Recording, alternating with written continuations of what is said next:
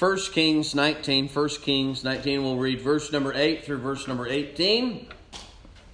Going to be talking, if the title of the message, it would be The Wilderness. And this is something that takes place here in Elijah's life. What took place last week, the warrant for his arrest came out. And so he kind of ran for his life a little bit. Ran under the juniper tree, and God told him to get out from underneath the juniper tree and go to Mount Horeb. Now, just to give you a little bit of history about Mount Horeb, if you go back in Exodus chapter number 3 and Exodus chapter number 4, Mount Horeb would be called the Mount of God, or this is what took place there in Exodus, the burning bush. This is where the burning bush took place.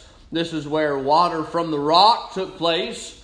This is where Moses got the Ten Commandments. All of those stories reference Moses at Mount Horeb.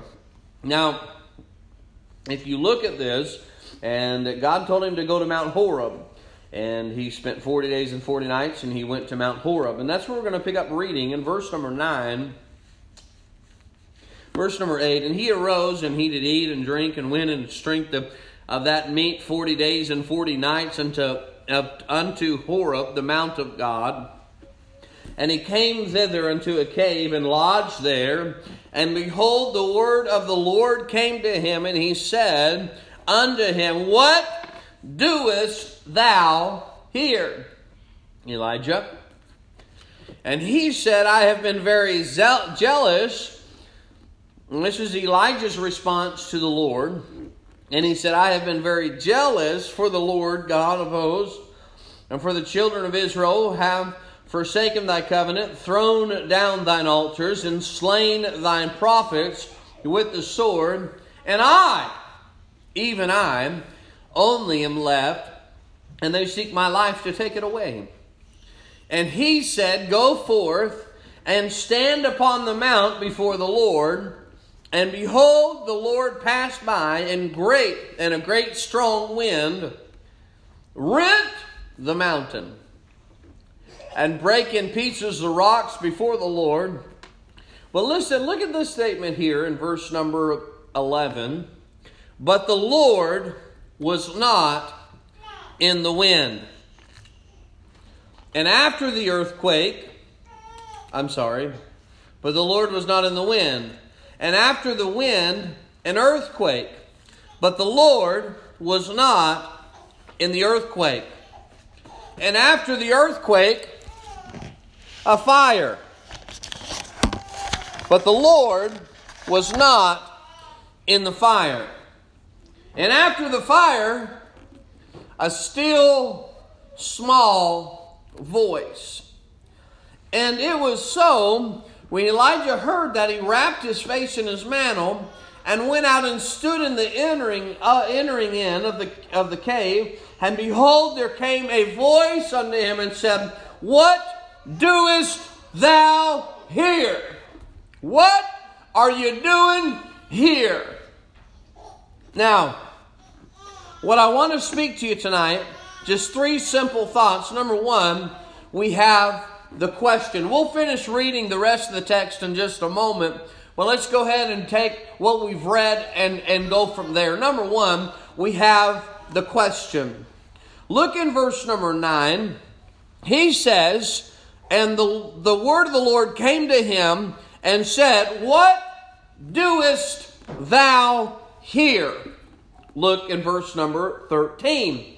The question is asked again. What doest thou here? Okay?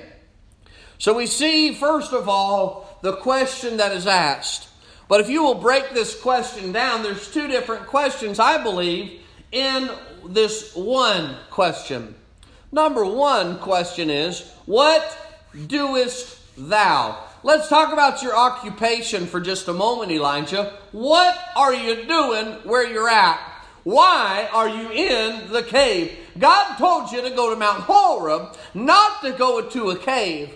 So he says, why are you in this cave? Why are you here like this? You should not be in the cave. You ought to be on Mount Horeb. Now, the question is, why? What are you doing, thou? What doest thou? What is your occupation? What are you doing? Did not God call you to preach? Did not God call you to be the man of God? And he was in the cave. What doest thou? I believe a lot of times Christians miss the mark in which God has called them to do.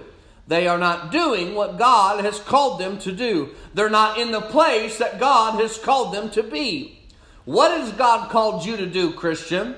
He's called you, first of all, to be a Christian. He's called you to serve God. He's called you not to sit and to soak and to sour at church. He's called you to do something for the Lord. So I ask you this question: what is it that God has called you to do? Because every one of us have a job that we ought to do. And you look here, what doest thou? Well, if we were to ask you that question, I know there's just a few of us here tonight, but I just ask you this question: what are you doing here at Mid-County Baptist Church? What are you doing? How are you serving God here? There's many different ways that you can serve God. There's more than one way to serve God. There's multiple ways you can serve God. But the question I have is, what are you doing here? What are you doing? What are you doing? You know what? I am a pastor. But before I am the pastor, I am a Christian. And what am I doing as a Christian? Serving God. So, should not be the Christian taking the number one spot? So, not only am I a Christian, but I'm a pastor. And so I ought to do things right. But I ask you, are you a Christian? Yes or no? Are you a Christian? Yes? Is that a yes? Yes. So what should you do? What should something you do as a Christian? Well, you know what? That's the preacher's job, or that's this job. No, your job is to be a Christian all the time. And look, as a Christian, it's not like you turn it on and turn it off. It's not like you have 24 hours. It's not like you get up and you say, well, okay, I guess today I'm going to be a Christian, tomorrow I'm not. No, it's 24 hours a day, 7 days a week. You ought to be a Christian. You ought to be that type of a person. And he asked Elijah, what are you doing? What doest thou? That's question number one. Question number two, he asked, what doest thou here? Why are you here? Why are you in a cave? Why are you where you're at? But I want you to look at this, okay? So we see the question, we see the occupation, we see the location, but also I want you to look at this. I want you to see the answer that Elijah gives. What does he say? And he said, verse 10, and he said, I have been very jealous for the Lord God of hosts, for the children of Israel have forsaken thy covenant, thrown down thine altars, and slain thy prophets with the sword. And I, even I, am only am left, and they seek my life to take it away. Look in verse number 14. Verse number 13, he asks the question again. Verse number 14, he gives the same answer. And he said, I have been here. I have been very jealous for the Lord of God, or Lord God of hosts. I want you to think about this for just a moment. What is his answer based on? How's he answering this question? Anybody? What's he talking about?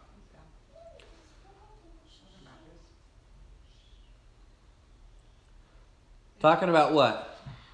Himself and his problems. Himself and his problems. Okay? I want you to look a little closer. Look at this. He says, I have what? What's that word? I have what? Been? I have. I have. What does that mean? That's something that he had done. That's his past. It's something that he had accomplished. It's something that he had done.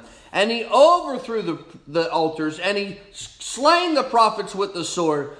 So he is telling God, well, I have done this. But here's the issue. Here's the issue I have with the answer. Okay? It is based on his past. Not where he is. And not where he ought to be going. And so his answer was not about where he was at. His answer was where he had been. He said, I have been. But I believe, and I think this is very true, that Christians nowadays, they live in the past.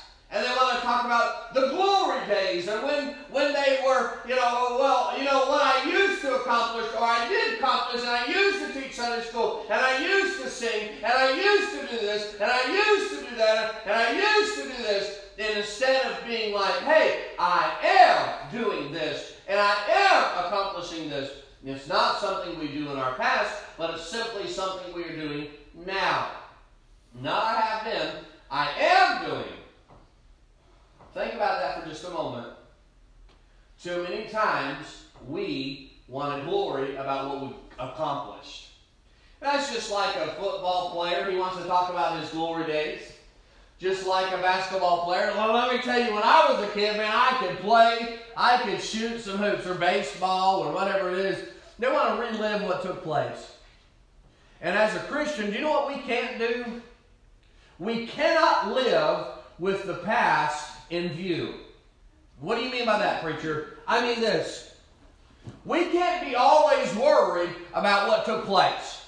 We've got to be worried about what is going to take place. We cannot focus everything we do on the past.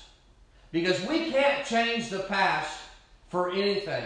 I can't change what took place yesterday any more than I can change what took place a year ago. The past is in the past. So he says, I have been.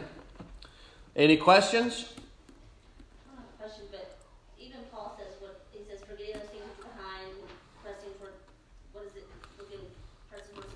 He said, forgetting those things which are behind, and then he talks about pressing towards the mark. Right, and it doesn't just say the bad things either, though.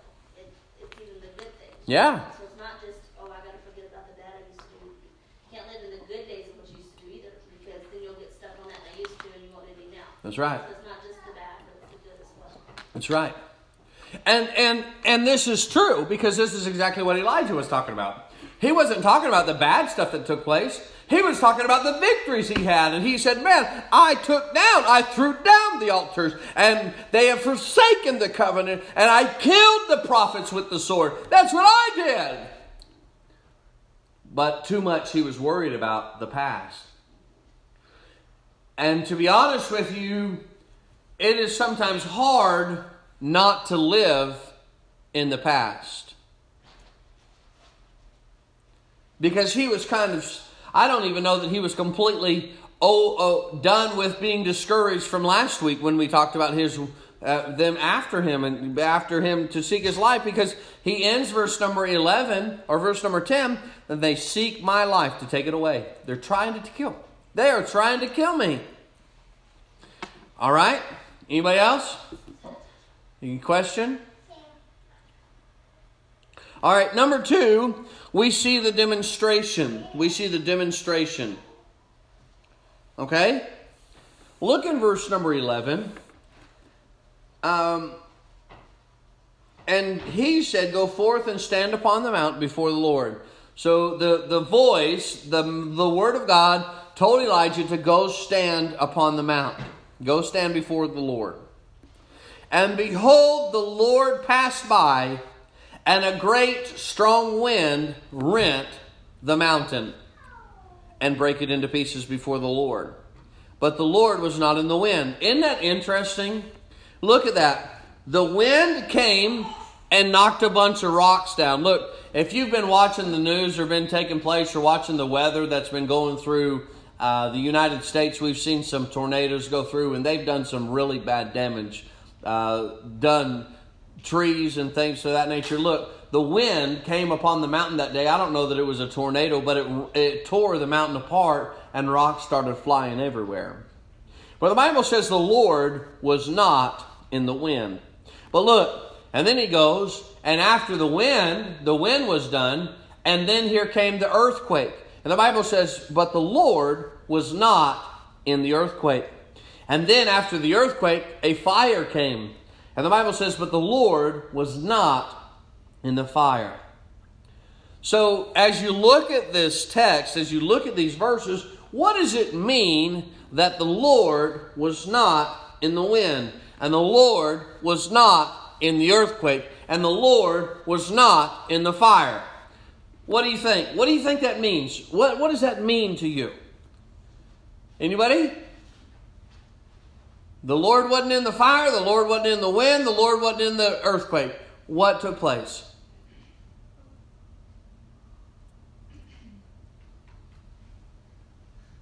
Okay, I'm going to give you my thought.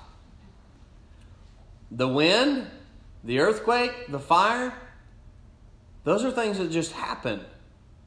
And just because it happens doesn't mean that God has said it's a judgment of God. I've heard people say that about different tornadoes or different earthquakes and different tsunamis and all these events that are taking place. You know what? Sometimes those things just take place. And the Lord was not in the wind, and the Lord was not in the earthquake, and the Lord was not in the fire. He wasn't in those things because they just took place.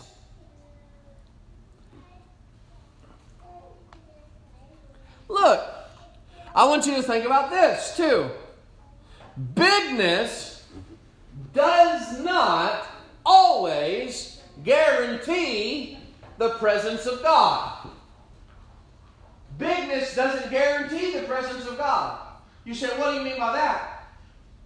There was a big fire and a big earthquake and a big wind, but God was not in any of it.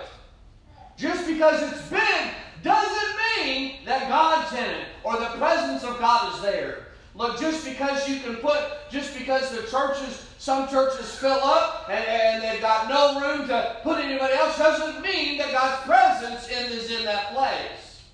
And it doesn't mean that God's presence is there just because it's big. It does not automatically mean that God's presence is there. Well, did you see all them people? When they were standing on Mount Carmel, how many were servants of God? One. How many believed in Baal? The whole lot of them did. There wasn't any of them that believed in God. Just because they're a majority doesn't mean that they are right.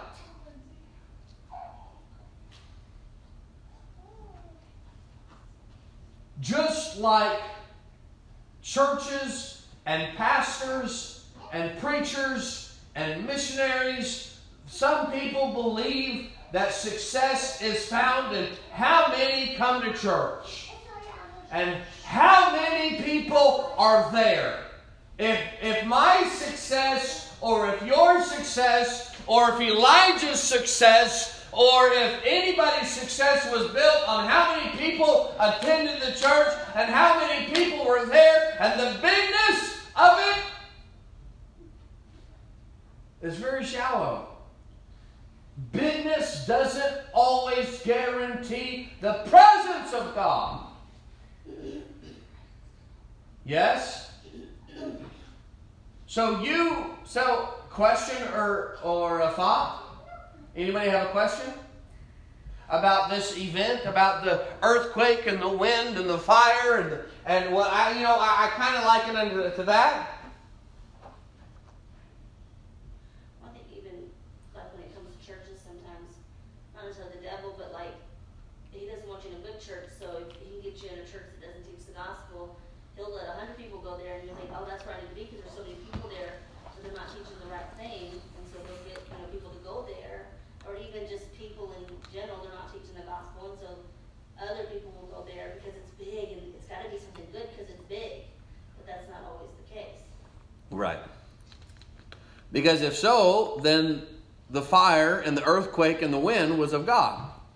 But it wasn't. It wasn't. But immediately people begin to think that when something like that takes place at a church, per se, that, oh, God must be behind it. All right? Yes, ma'am. The devil doesn't have power to do something about the weather and stuff, does he? I don't think so. Seems like I've heard people say that the devil causes some of this stuff, but I Yeah. don't know if that's true or not. I don't think so. Well, I think the devil can attack and he can do things. The Bible talks about in Job that the wind killed some of his children, and the devil was a part of that attack. So not to say that the devil can't or couldn't, but it could have been. But we know that it wasn't of God. We know that God was not in it. But again, like I said, sometimes things just happen. Weather just, it's just a part of life. I mean, things just happen. I mean, I've heard preachers and I've heard people, and something bad happens in the service. A microphone goes crazy. Well, that must be the devil. Well, no, it's probably just the microphone. You know, I mean, I'm not trying to be stupid. More credit than he deserves. Right. Because things just simply happen sometimes, you know. And I'm not trying to discredit anybody who's ever said something like that. But sometimes things just happen. And we try to give the devil credit when we ought not give the devil credit, you know. He doesn't always deserve that credit. You know, I've heard people the different weather that's going on is God judging us, and I'm not saying that it's not, but it might just be something that the Lord was not in. But okay, so just a couple statements under number 2. Bigness does not guarantee the Lord's presence, but I also look at this. I want you to think about this, okay? Now, smallness does not rule out God's presence. Just because it's small doesn't mean that God's presence isn't there. Now, you say, what do you mean by that? Look in verse number 12. Okay, so he says, after the earthquake, a fire, but the Lord was not in the fire. And after the fire, what's the next word? A still, small voice. So when was the presence of God? When did the presence of God come? Was when that still, small voice came. But look, watch what takes place. Because it wasn't in the bigness of the earthquake, and it wasn't in the bigness of the fire, and it wasn't in the bigness of the wind. It was in that still, small voice. Look what happens in verse number 13. The Bible says, and it was so. When Elijah heard it, when he heard what? What did he hear? He heard the small voice. He heard the little bitty voice. What did he do? He wrapped his face in his mantle and went out and stood in the entering in of the cave. And behold, there came unto him, and there came a voice unto him and said, what doest thou here? What took place? The presence of God was in that still, small voice. Smallness does not rule out God's presence. The demonstration that took place was the weather, and then God's still, small voice. Well, when God's presence comes upon somebody, look what took place. He wrapped his face in the mantle, and he went and stood where he was supposed to be, because the presence of God came. So we see the question, the demonstration, and number 3, and lastly, and I'm going to be done, is the prediction of the future. In verse number 15, the verses we did not read, so if you want to follow along there with me, if you can. And the Lord said unto him, go, return on thy way to the wilderness of Damascus, and when thou comest, anoint Hazael to be king over Syria. And Jehu, the son of Nimshi, shalt thou anoint to be king over Israel. And Elisha, the son of Shaphat, of Abel-Mehol, shalt thou anoint to be prophet in thy room. And it shall come to pass that him that escapeth the sword of Hazael shall Jehu slay, and him that escapeth the sword of Jehu shall Elisha slay.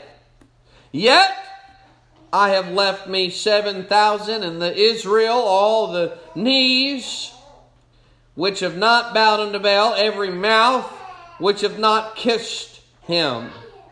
So I'm going to give you just a couple thoughts here on the prediction of Israel. Number one, we see Hazael is to be anointed king over Syria. You say, when did that take place? 2 Kings chapter number 8. He was prophesying what would take place. And then it took place in 2 Kings chapter number 8 with Elisha. Elisha ended up carrying that out. Verse number 16, and Jehu the son of Nimshi, number 2, Jehu the son of Nimshi shall become king over Israel. 2 Kings chapter number 9. And then again, number 1 was the king over Israel, the king over Syria, the king over Israel. And the number 3, which I'm going to send you another prophet. His name is Elisha. And Elisha thy son of Shaphat shalt thou anoint to be prophet in thy room. So number 1, we see the king of Israel. Number 2, we see the king of Syria. Number 1, the king of Syria. Number 2, the king of Israel. Number 3, Elisha being anointed to be the prophet. And then number 4, all of Ahab's descendants would be destroyed. Because Hazael, the son of the king of Syria, would kill him. And who he wouldn't kill, Jehu would slay. And who Jehu wouldn't kill, Elisha would. To kill all the descendants of Ahab. So there are the prophecies that were given, and then the prediction, or the prediction of the future, and God came through with all of those. In verse number 18, I have left 7,000 in Israel. 7,000 people will believe. Some believe that this is a prophecy. Some believe it was talking about what was already there. Whether it was prophecy or whether it was not. He was talking about the 7,000 people in Israel that believed in the Lord Jesus Christ. So here we are tonight, Christian. We have the question, we have the demonstration, we have the prediction of the future. So I can ask you this question.